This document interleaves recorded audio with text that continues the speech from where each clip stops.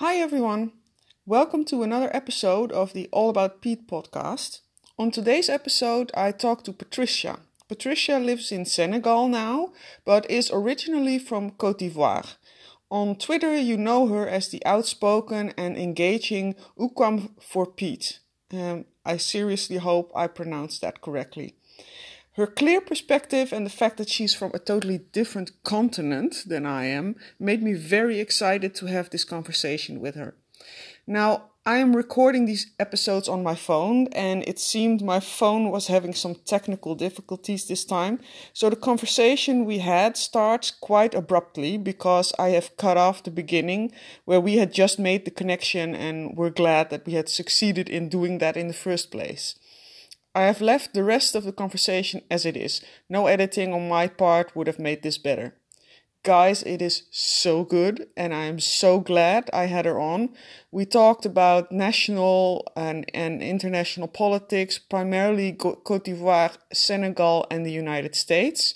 The use and the need of political labels, the importance of moral leadership, and we also touch on the subject of race during Pete's campaign, on which Patricia gives her view as a black woman who is not from the United States. I cannot wait for you to hear it. I hope you enjoy. Yeah. I'm going to start this podcast with you telling a bit about yourself. So tell me everything that we need to know to have an understanding of you and who you are and where you're from, and to understand better what your ideas are for this podcast. Okay. This is always a tricky question for me, and it reminds me when I'm doing a job interview, which I don't do that much, but so my name is Patricia. I am 42 years old, and I live in Dakar, Senegal. I've been living here for almost 16 years now. I arrived here in 2004, and I started working just when I arrived because I came here for work. Mm-hmm. I'm from Abidjan, Ivory Coast, Côte d'Ivoire, and I left my country to study in France in 1999, and I stayed 5 years in France, and I came to Senegal for after 5 years, and I've been here since then. And what do I do? I'm an economist, but I've been working as an economist for mostly 13 years, and I completely switched a couple of years ago in compliance and internal control and things like this.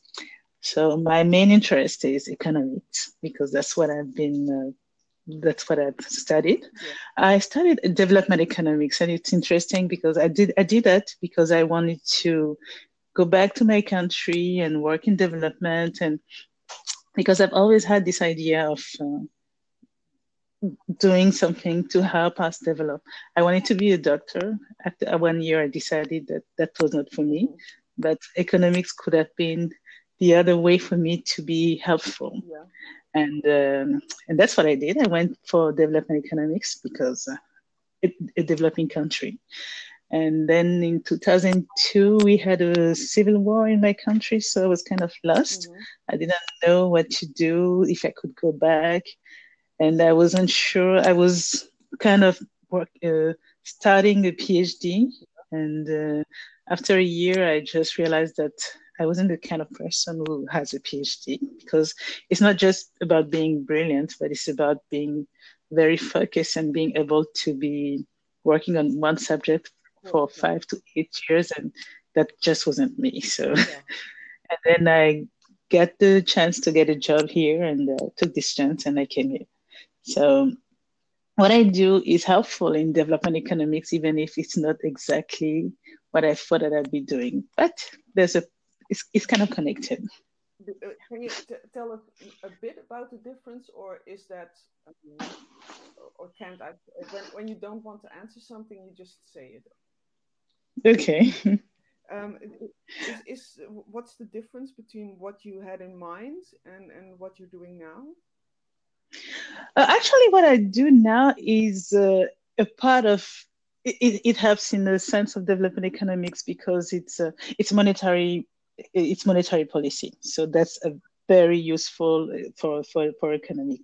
But I I I worked for 8 countries when what I thought I was going to do when I finished my studies was going back to my country, being in a ministry or working on project directly in the country, development projects, whatever they could be. Here it's mostly policy and something more macroeconomics than what I had on my mind when I was studying. So that's basically the big difference. And when you talk about going back to your country, you're talking about Cote d'Ivoire, right? Yes, yes. That's where my citizenship is from. And I read a bit that Cote d'Ivoire. I didn't know that, but that Cote d'Ivoire is the official name now. Mm-hmm. Yes, we were kind of we were kind of tired of people calling the country Ivory Coast, so we said no, it's going to be Cote d'Ivoire, wherever you speak French, English, or German. Yeah. Yeah, so I'll take care of using the name Cote d'Ivoire. And are you still thinking of returning? Mm-hmm. Yes, actually, it's interesting because, as I said, I've been here for mainly 16 years now. And when I first arrived, I was like, okay, I'm going to be here for 5 years and then, gain some experience and skills and then go back and do things. But then you had the country and the political situation and everything. So, yes, I think that one day I'll definitely go back to Abidjan. But for the time being, and also the way my career advanced, I'm probably not exactly on the path of going back right now to Abidjan. Yeah. But I'll definitely go back. And you talked. But I go back every year to visit my family, and so. You said. And it's only 2.5 hours from Dakar, so it's fine. You talked about the political situation. So I've read a bit, of course. Can you tell a bit about what happened in Cote d'Ivoire and why you left? And well, maybe some names are more well known than others, and what the situation was and how it is now. Well, I didn't leave because of the political situation, which is quite interesting because I left in 1999 for my studies. And if we need to go back a bit, what happened was the 90s. You had the wall of Berlin falling and this whole wind of democracy coming everywhere in the world, and multipartyism in Africa and everything. So we had this opposition party that finally became official, and it didn't go quite smoothly. So there was a lot of tension because when you tell someone who was uber powerful that he has to share a part of his power with someone else, there's always a lot of struggle. And so what happened was that in 1993, the founding father, Félix Houphouët-Boigny, died, and the succession wasn't great because it chose someone who was definitely not the person who should have been ruling the country. But unfortunately, that's the person who was ruling the country, Henri Konan Bédié. And in 1999, when I left in September, I keep joking that I should have never left the country because I left in September for my studies in France. And in December, there was a military coup. And the guy was Bédié was completely out of his depth. This is the kind of person who should have never been next to, as people say, in cheating distance with the ultimate power. But unfortunately, he was the one. And he was a drunk and not caring about what he was doing. So there was some signs that the military were not happy. And this is something that the former president knew to do, to not piss the military. He didn't. So they did a coup. And people were so glad. They even called the guy who came to power the Father Santa Claus of Cote d'Ivoire. It was General Gay. And I remember that day I was with my cousin and people were calling our parents and people were so happy. And I was like, oh, no. When you have a coup in the country, that's the beginning of the end because that's going to be instability and there's going to be such a mess. And unfortunately, I was right, because since then it's been a complete mess in this country. Because in 2000 we had elections, and the military ruler thought that he would be the president, but he lost the elections, and that there have been a lot of killings, and at the end, Laurent Gbagbo became president, and in 2002 there was a lot of trouble, and that's where there was a rebellion starting in September 2002 that lasted for a couple of until 2010. So for 8 years, from 2002 to 2010, you had the country that was divided between the north and the south, and the rebellion was in the north and the government in the south. So of course, nothing was being done. And the elections of 2005 were postponed until 2010, and because the President Gbagbo had this great relationship with France, because I'm socialist, I don't like I don't like France, I don't want them to tell me what to do. Yeah, he wasn't very good at politics. He was very good at being a leader, rousing speech, and having people believe in him, but the politicking and being subtle about what you're going to do, that wasn't exactly his thing. So unfortunately for him, he wasn't very high on the list of the Westerners. So when we finally had the election in 2010, people were so happy. They thought that, yeah, finally we're going to vote and we're going to express our will and we're going to do this and that. And there were three major candidates. So there were Laurent Gbagbo, who was the president. There were Henri Conan Bédier, the one who was ousted by the coup in 1999.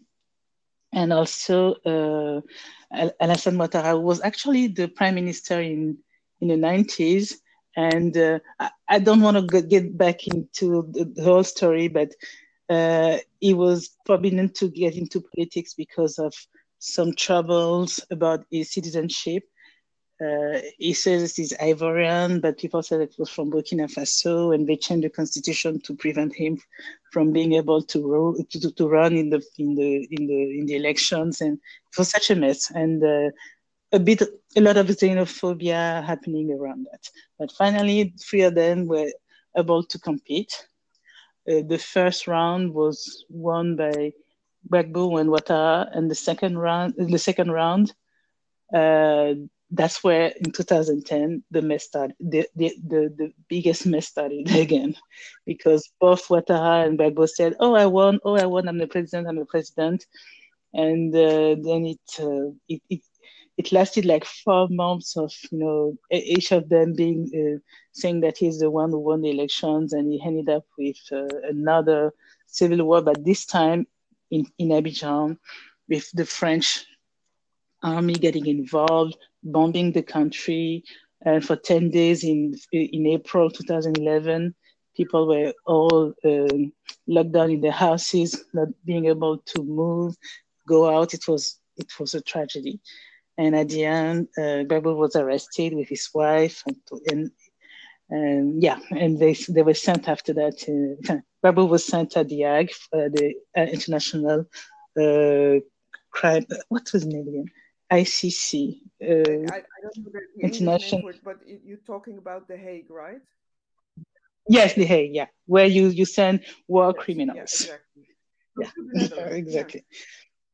Yeah, in the Netherlands, exactly. And it's been quite politics in Côte d'Ivoire is it's a headache thinking about it, because then there was a trial, and the trial ended up like, we don't have enough proof to condemn Gbagbo for war crimes and crimes against humanity, because actually, did he really do that? Because it wasn't a one-sided thing. It was a war between two parts. Yeah. So we're supposed to have elections in 2020 in October. And the thing is, the president, Alassane Ouattara, can't compete again because he's done his 2 terms and he's supposed to leave. But who will replace him? There's been a lot of talk. There was a former prime minister and former speaker of the House Soro Guillaume, who thought that he would be the natural heir, but he pissed off the president, and now he's in France as a political refugee, and he's been condemned to 7 years of jail or 10 years or something. I haven't seen. I should know, but I forgot exactly. But he can't be elected, and the presumptive heir yesterday had a heart attack and is in France for a cure. And the problem is he always had a terrible health, so we don't even know if he's going to survive. So it's a mess. Yeah. So, well, my next question would have been, what have you seen of Pete and this campaign that's needed in your own government or I think we need to go back to the basics in Côte d'Ivoire, having a functioning government first, and then improve the government. But maybe let's just think with Pete as President of the United States. How do you think he would be of some influence, or what kind of a connection would he make with Côte d'Ivoire, or would he have any influence at all? Did you have an idea about that? Actually, that's an interesting question, because we see the American president mostly in terms of foreign policy. And I remember when Barack Obama was elected, because he was a Black man, there was a lot of hope and excitement in Africa, because, we know the history of the USA. So having a Black man becoming the president, that was quite amazing. But at the same time, we don't also expect that much from the US, as much as don't mess with us and don't destabilize our countries. And if you can be a moral support, especially for human rights and all these things, that would be great. So I know that, for instance, I really like the guy, but Obama and the adventure in Libya, has been a disaster for us. A terrible disaster. I can't sugarcoat that. It should have never happened. I despise Gaddafi, and I remember I was kind of defending him and what he was doing, because we kind of know our situation here. It's easy when you're in the Western world to see some government and talk about democracy and all these things, but you have to be in a country and see exactly how it happens and what is happening and how the country works, to understand that maybe sometimes a person is not the most democratic president ever, but he has this way to deal with his country that makes him maybe the best person at the head of the state, like someone like Kagame, who is not the most democratic person in the world, but I have a soft spot for him, because he came into power after a horrible situation in his country, and not everything he does is amazing, and he's not very good on human rights. But also, when you still have people denying what happened in 1994 in Rwanda, you can understand why he's a strong man and not exactly the Democrat you expect. So that was the case with Gaddafi. He was far from ideal, but there was a balance with him at that time. So maybe an American president that understands this kind of balance and that works with people and with countries to make them gradually get into this democracy and human rights thing, instead of coming like, oh, I'm a big boss, I know everything, and I'm going to liberate your countries and create a mess. And I think that someone like Pete would have been able to understand the subtleties of what we're living here, instead of being a braggart and think that he can just come and export democracy because we're the USA. Yeah, I wonder too, could we talk about, because I know you live in Senegal right now, but keep talking about Côte d'Ivoire, because I think that's easier. I can talk about Senegal. I've been here for 16 years. I am less involved in the politics because they make it easy to forget about the government. That's also something that's great when you forget about Right? the I government. was thinking this weekend Yeah. I would love to just have the president of the United States as an afterthought, as something I don't have to Exactly. think about every day. So that's Hmm. interesting. Well, let's talk about Cote d'Ivoire because what I read was that Gbagbo was democratic, a social democratic, has a Hmm. certain that means something in the Netherlands. That this, when you say I'm a social democrat, it means you are left Hmm. of center, uh, probably Hmm. a progressive. Um, what Yes. can you explain a bit what that means for Cote d'Ivoire? Okay, the thing with these kind of labels in our countries, I just realized that they don't mean that Mm-hmm. much. With Laurent Gbagbo, for instance, this guy was in the opposition for decades, and yes, he had these socialist views, and especially in the 90s and the 70s, it was easy to say, yeah, I'm a socialist against a president who was clearly a capitalist. But then when you get into power, we don't this socialist, capitalist, or apart from those who decided right after the independences to be real socialist or plain capitalist, you don't exactly see this difference. So it was mostly a philosophical thing than a political and governing thing for him. For instance, the here in Senegal, the party of Macky Sall, the PDS, Parti Démocratique Mm-hmm. du Sénégal, they belong to the International Liberal. And last year, I think it was last year, maybe the year before, they had the big reunion of all the parties from the international Mm-hmm. liberal parties. And you would think that a party from the international liberal would be very liberal and everything. When it comes to economy, we kind of ruled by the fact that we are indebted to a lot of places, countries, and international organizations like the IMF or World Bank. So you don't exactly you're going to be forced to have some very liberal policy, economic policies, and being and taking care of a deficit and debt and all these things. Whether you think that you're socialist or liberal, so it doesn't really always make the sense that you have Right. in Europe.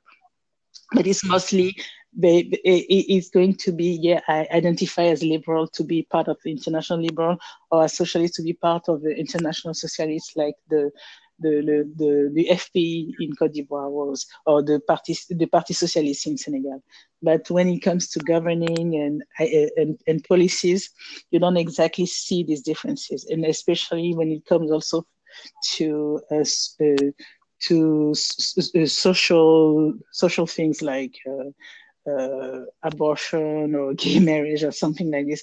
I mean, when you come to these questions, whether they're socialist or liberal, they're both the same. They're mostly religious, No. and that's No. a no. So yeah. So yeah, this is something that means a lot in Europe, in the USA, but here it's a definition about who's going to be my ally on the international scene, but it doesn't exactly have an impact in And it policies. also means that people don't label themselves as such. So um, I think I would, if I had to put a label on myself, I would say I'm a progressive, and Hmm. maybe social democrat, so social democrats. But it is that common?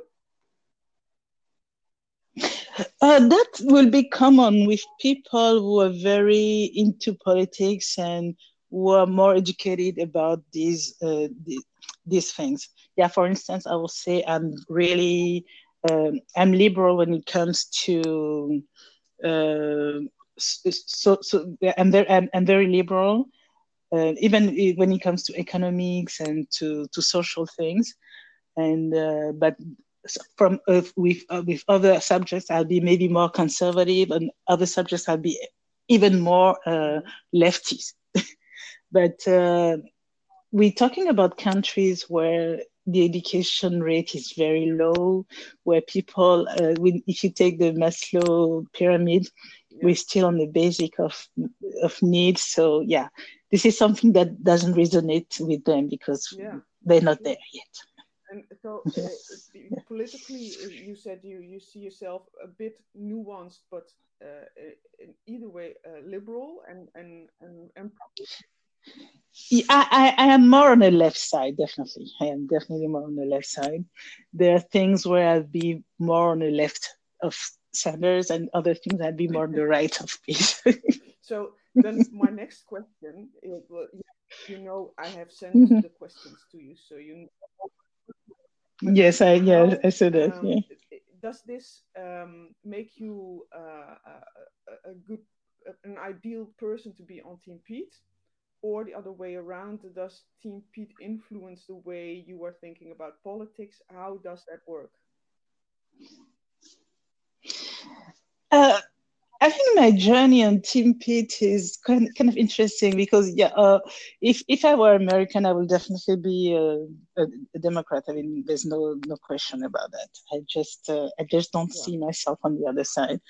And when it comes to the policies and things like that, I spent 5 years in France. I've lived there. I was a student, and when it comes to things like healthcare, yes, or even the social security safety nets, I am definitely more into what they do in Europe, which is way on the left of the Democratic Party and the US actually.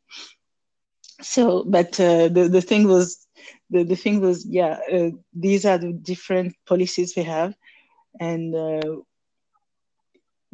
is it? And it's not exactly these policies that attracted me to Pete and Team Pete, because I tend to think that, and I think I agree with him on that when he said that when you look at the Democratic Party, more or less they all agree on the same things. The difference, there must be like something like 20% of difference between the most progressive to the most centrist, because they all agree on the same end game. The difference will be how they get there and how they make it happen. And it's the how they make it happen, how they get there, that made me Team Pete. Because because of the way Pete wants to get things done, or exactly. Actually, the thing is, the first time I heard him, brilliant, and the ideas and everything, but it was mostly the fact that I think he knew the country he was talking about, the country he wanted to be president of. And this is something sometimes I feel like other Democrats don't always understand.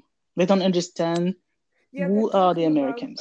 A theory or a dream, a place they want to achieve, but don't think enough about who they want.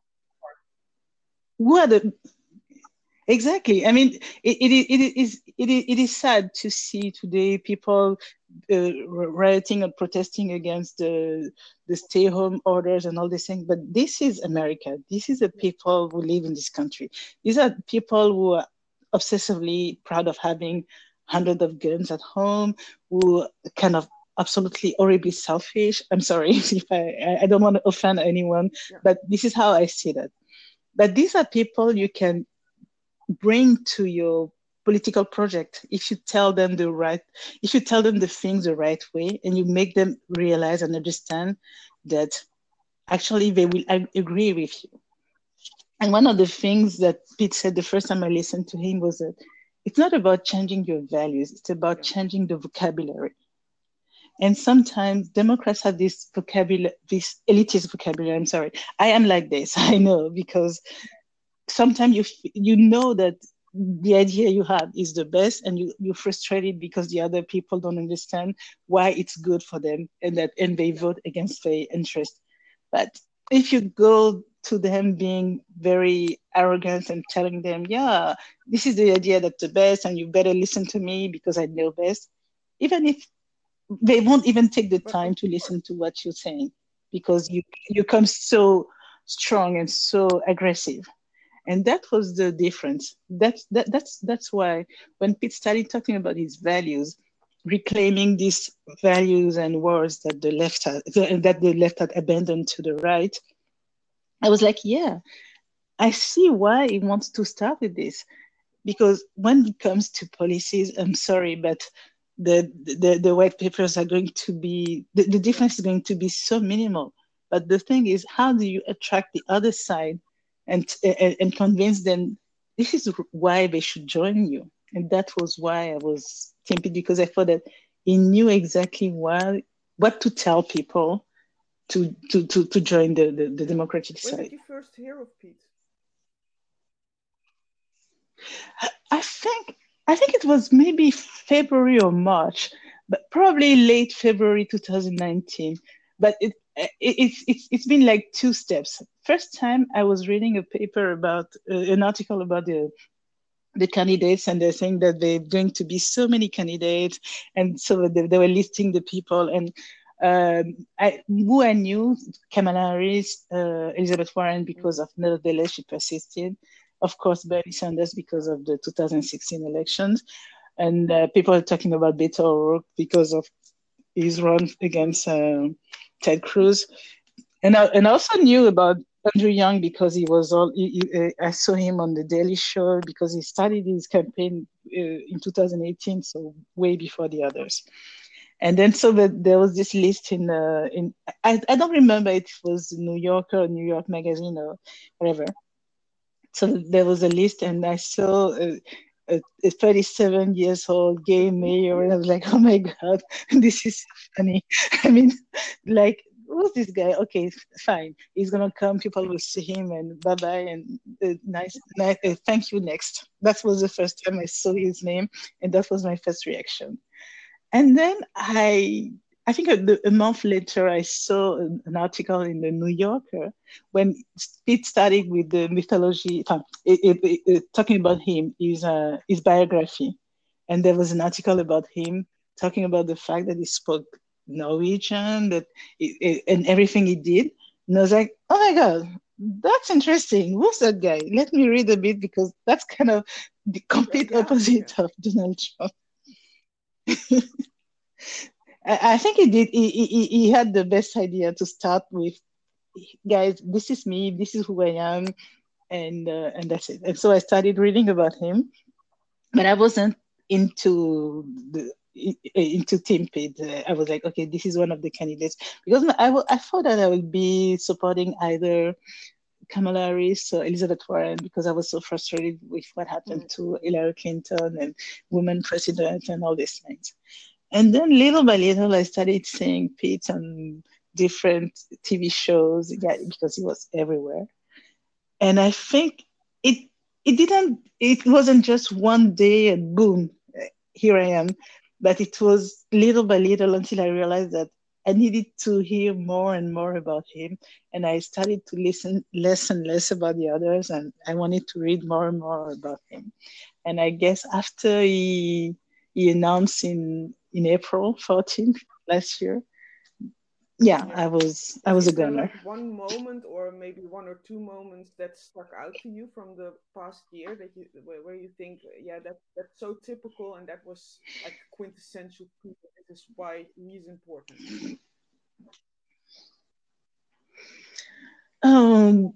There have been so many moments. I I tried to think of a particular moment, but how can I say that? I didn't look at the famous CNN town March. hall in Yeah. in March, but I saw the Fox News town hall, and the way, and I think that was the big moment for me when he said that, yeah, the thing with Trump is Yes. to not play his game Yeah. and to change the channel. And I was like, yeah, Yeah. he is right. Because you're never going to win against Trump trying to beat Trump. And listening to the other saying, I'm going to beat him like a drum, or Trump this, Trump that. And this young guy was like, no, but tell people why they need to vote for you. Because that was the mistake the Democrats did Yeah. in 2016. Trump bad, Trump bad, Trump bad. But Even you, when you what did you talk in a propose? bad way about him, you're still talking about him. Yeah. Exactly. So people still hear this name, and from what I know about my country, and sometimes I feel like, oh, I shouldn't be saying this, but but the more someone is on the news, and the more people will hear his name, and not everybody does this work of really going into the Ministry of Policies to see if they like the policy or not, and that's a mistake Democrats do. They think that everyone has the same level of being so perfect on the this policy and that number, No, and that. I People don't care. Seriously. The day they understand that, and it's gonna be it's such a game changer for everywhere. them. Like Nobody it's in cares. America, it's where you live, but it's also in Europe.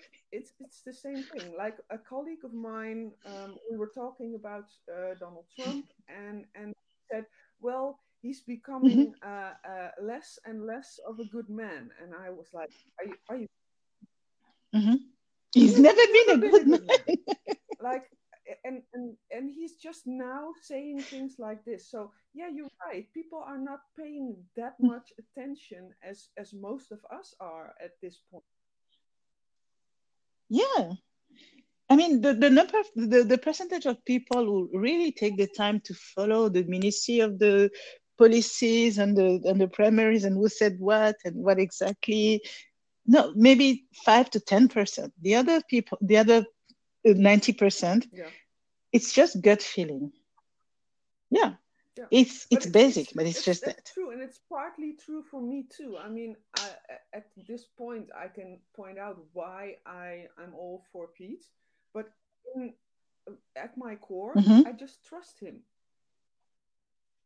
And so Yes. that's for me is the most important, and I went from there searching out what Hmm. his ideas are, Hmm. etc., etc. But I trust him, and Hmm. a lot of other people I just do not trust.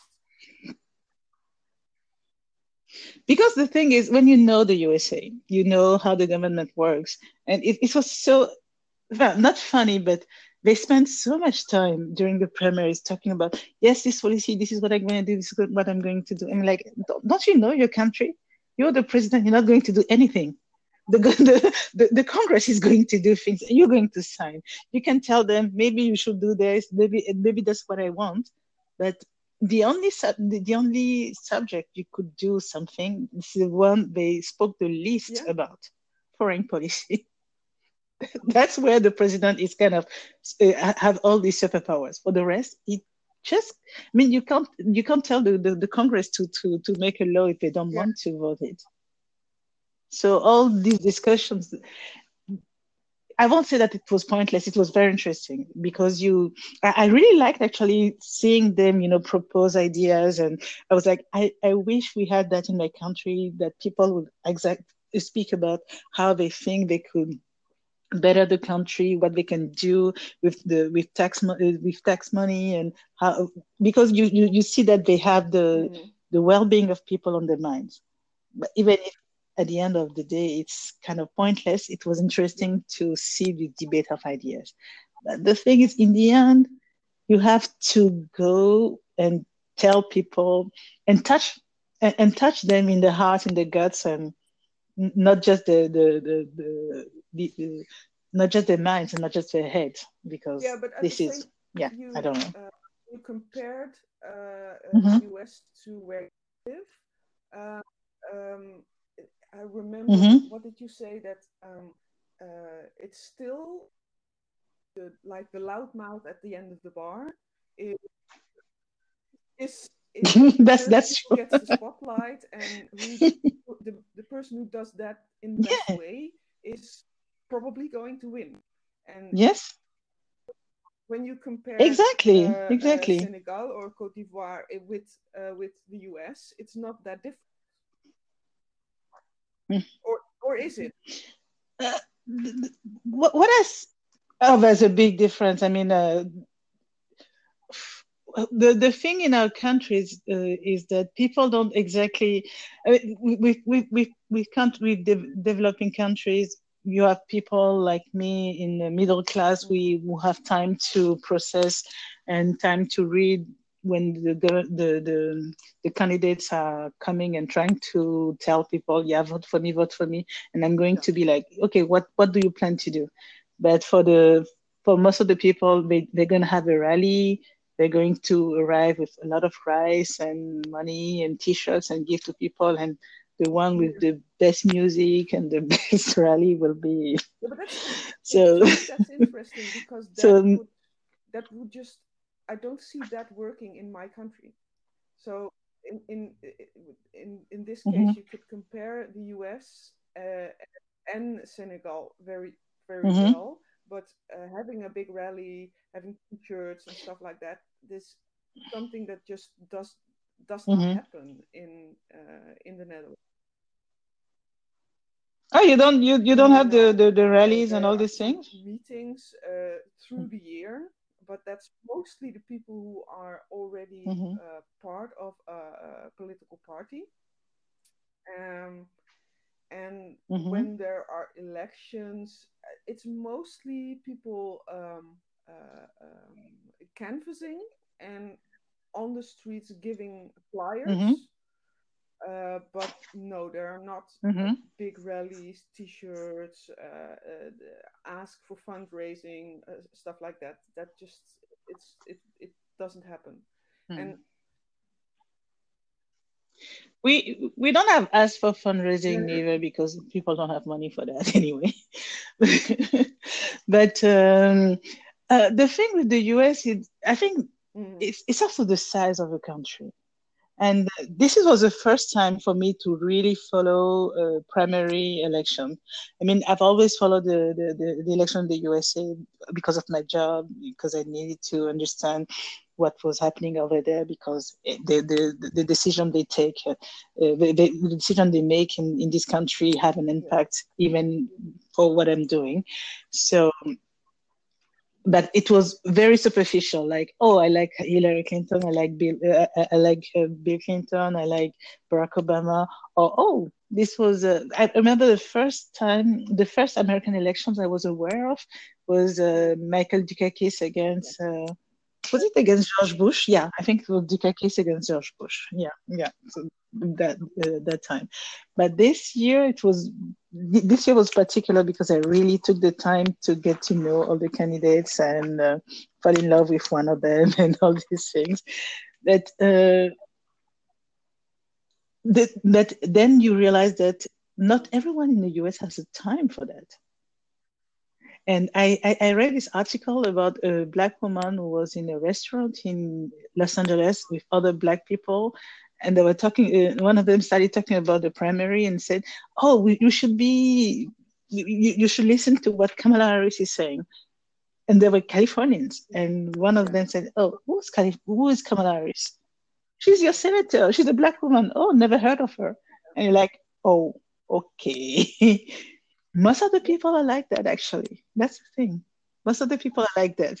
So if you start going to yeah, that we're going to do a public option and then after 3 years and this is something that policy buffs are going to adore. But the regular Joe who doesn't even know Yeah, the and you name of know, his senator, even do you me, think he I have a cares? pretty privileged, sheltered middle class life, and even I was not Mm-hmm. really paying that much attention to politics before either.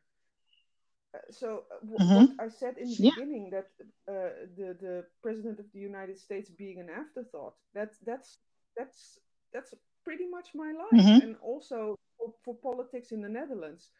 Yeah. It's only now that I am Mm-hmm. really paying attention. Mm-hmm. But if me Mm-hmm. and I have,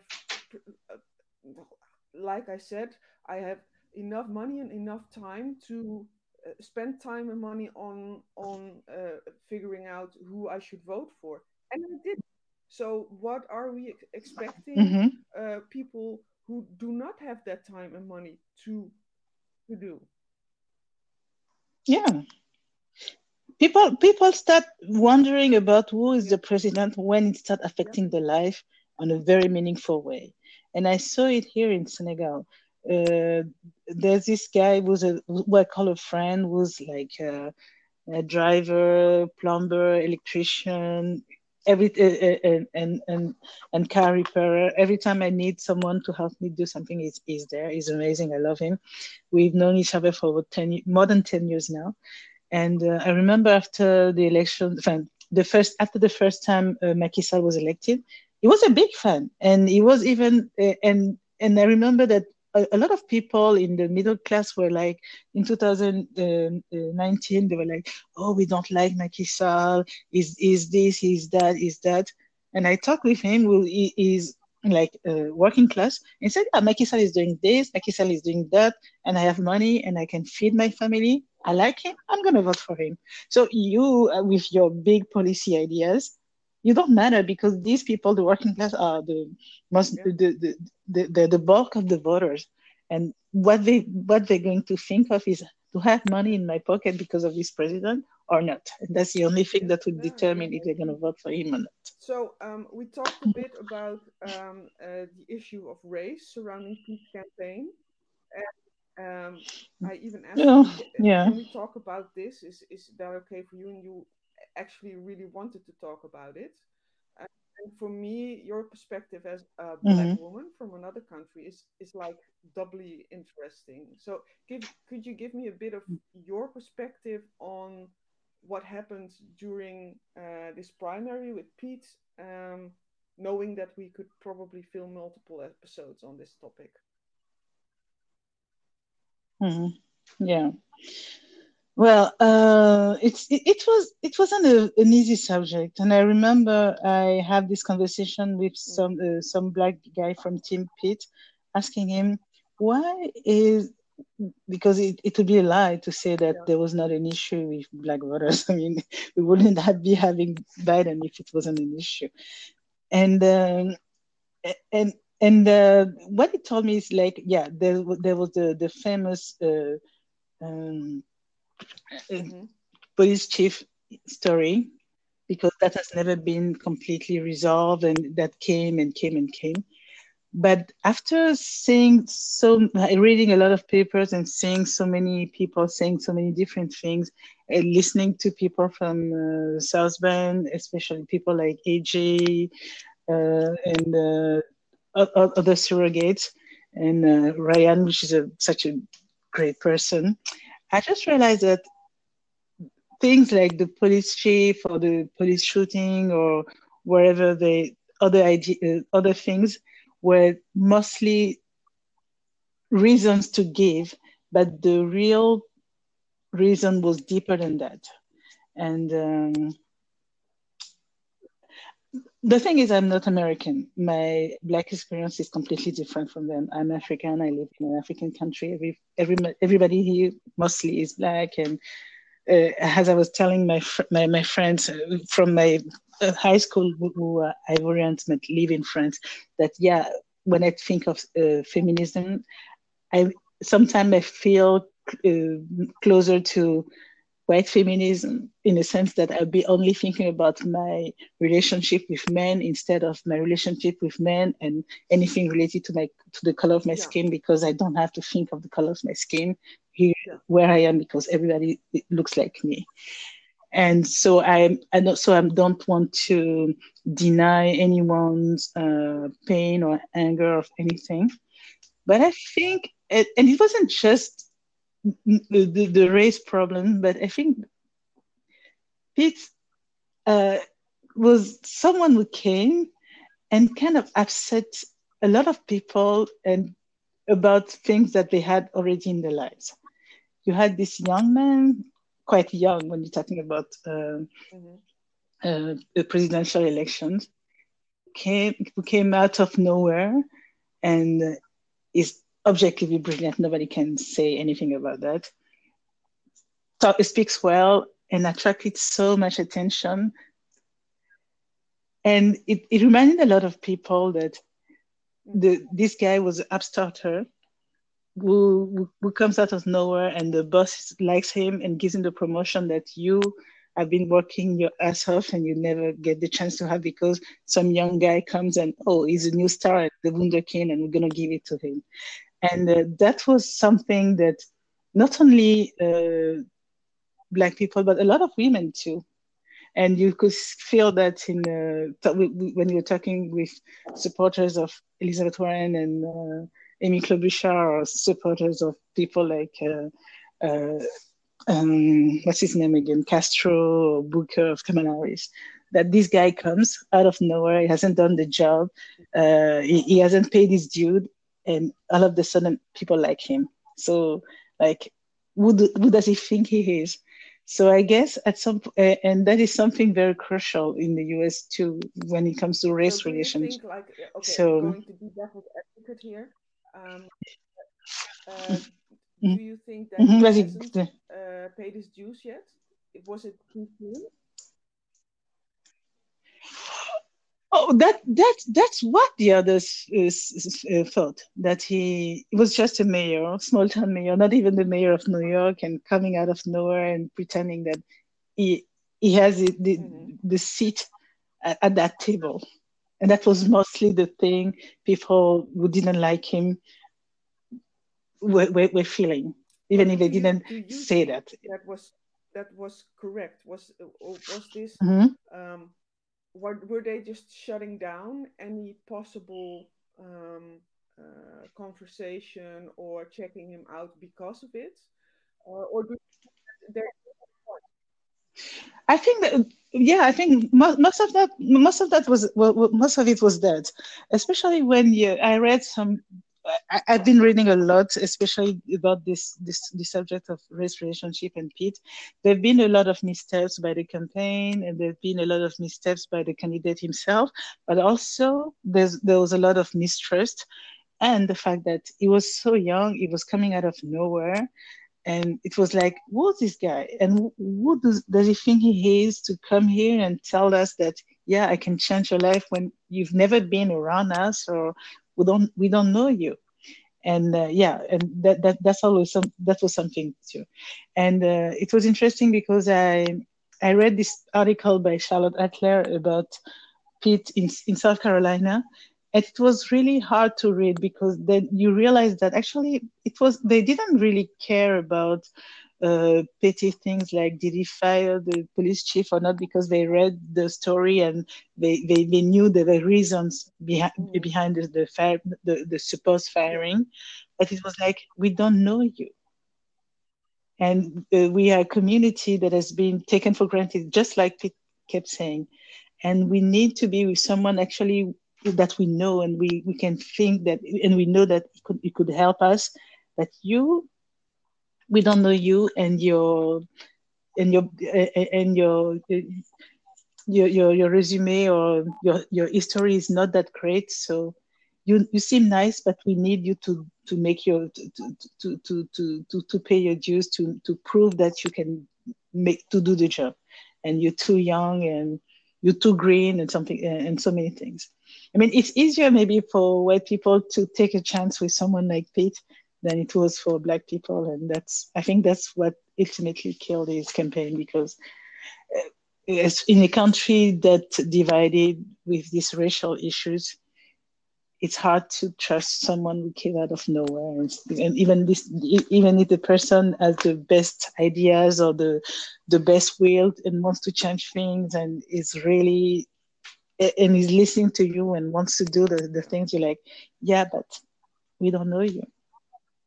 And it's just a matter of trust. And it's interesting because you realize when talking with some of the staff from South Carolina, it wasn't that they didn't like him. It's just like they wanted to see what he could do before trusting him, and they preferred to go with someone with a longer history with them. So that's the thing. I think it's not everything is. It's not that there's no. It's not that it can't change anything in the future, but for the first year. He read in Yeah, exactly. I wanted to 2019. It say was maybe that's too early. kind of hope, gives hope for the future, right? I mean, because we also know that, well, maybe I'm Yeah. being a bit biased here, but if who, if you know him, you love him, I think. Yes, yeah. I think Iowa and New Hampshire show that the most time he spent Yeah, with yeah, people, and the exactly. most time the more they liked him. So I'm thinking we should close off.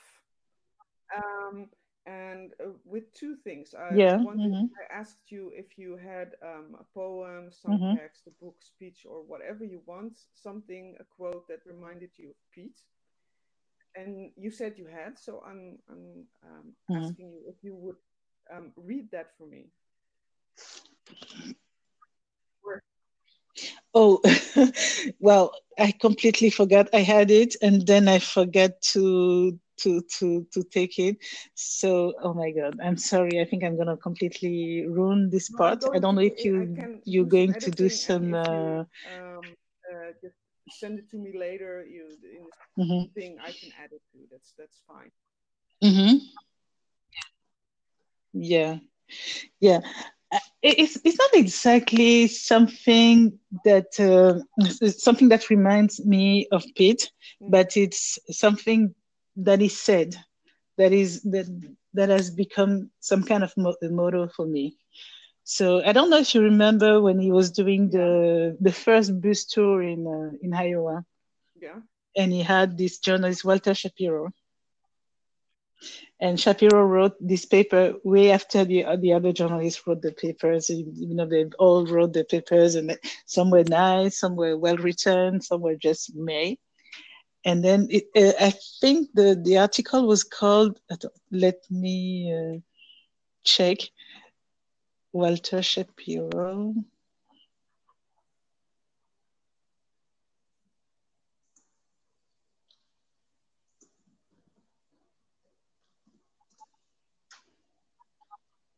Well, the article was called Pete Buttigieg's Undeniable Yeah. Allure, but it was published in the New Republic.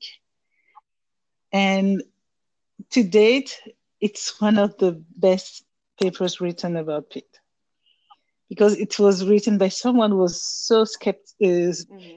skeptic of Pete at first, and then spent these couple of days with him, look at his interaction with people, and at the end was like, okay, I thought that this guy was a fluke, but then I realized why people like him.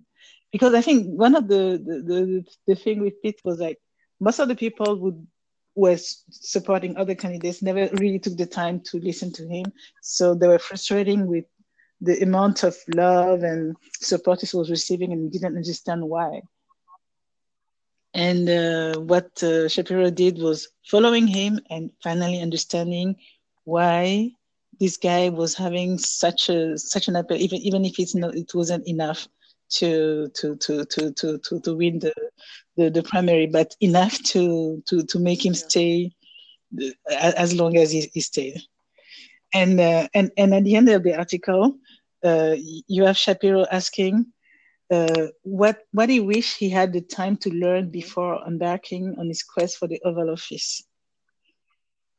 And Pete answered, one skill they have developed, which will need to be at a whole different level, is the art of knowing what not to concern yourself with. Oh. And I was like, wow. And he follows saying because up to a certain point you can convince yourself that if you stay up an hour later or move a little quicker you can touch everything that deserves to be touched, and this is not true, and you have to consider your priorities, and it's true that we spend so much time being worried about things Yeah. that we don't have to be worried about, and learning what not and that was the thing, And learning this is not what only not to concern yourself true with. for a presidential candidate. This is true for, yeah. It's true for everyone. It's true for everyone for your life. I mean, that was that was like an eye opener. I was like, wow, he's right. Because the amount of time you spend on things that are completely unuseful because you think that that's going to change something in your life when it's absolutely not necessary for you to waste time on it. But you have to be careful to not actually sometimes overlook things that you should have concerned yourself with. But yeah, when you look at your life, there's so many things to concern yourself with, and you should just have let it go. I'm sure I've read this article, but I'll look into it, and it's a recommendation for anyone who's listening to this podcast. So to finish it off, a quick answer round. Yes, I yes. Yeah. questions and you give a quick answer. Mm-hmm. Because I know you love all three of them. Okay. Cats, giraffes, or elephants?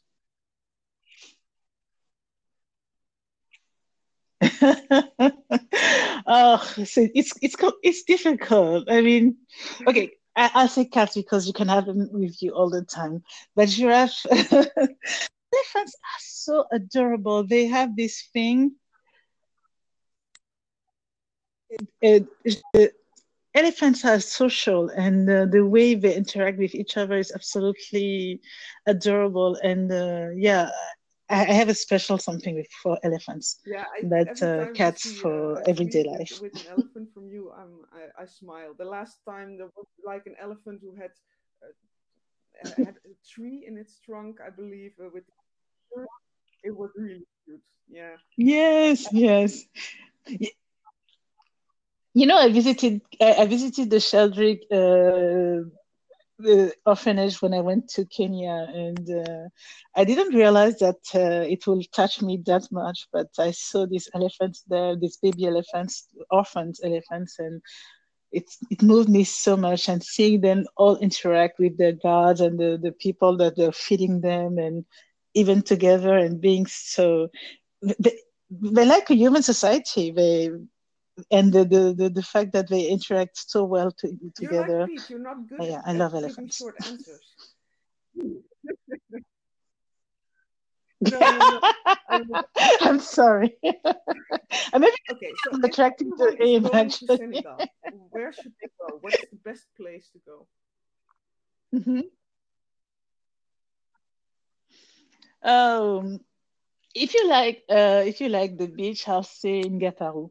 It's on the small coast on the Atlantic. You have this beach, this place with a lot of little towns next to each other, and some kind of resort, and or you can just rent a place and be there.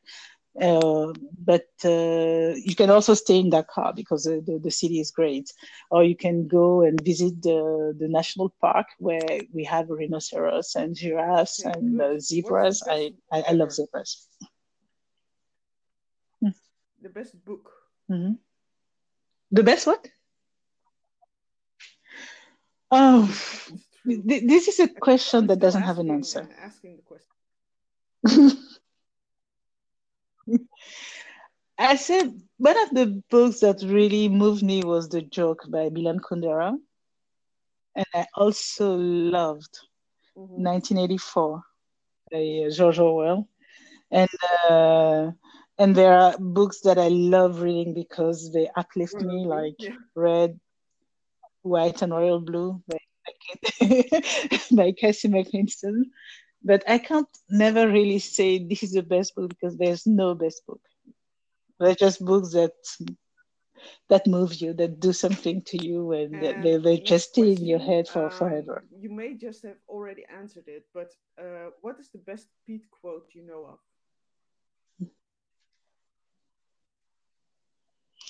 Um, oh no, that this quote was that was a life motto for me. But if I can think of a quote in his stump speech and all these things, oh, what can I say? Oh, okay, I'm gonna be lazy and I'll go back to No, this quote because there's so many and this one. But I think I really like the one that had the most applause during the stump speeches. A public secretary education. of education who actually believed in So, education, last public question. What education. would you bring to potluck from International Team Pete? So we're Oh, that's easy. I'll bring yeah. the fried plantain with chicken or fish, plus the attiqué.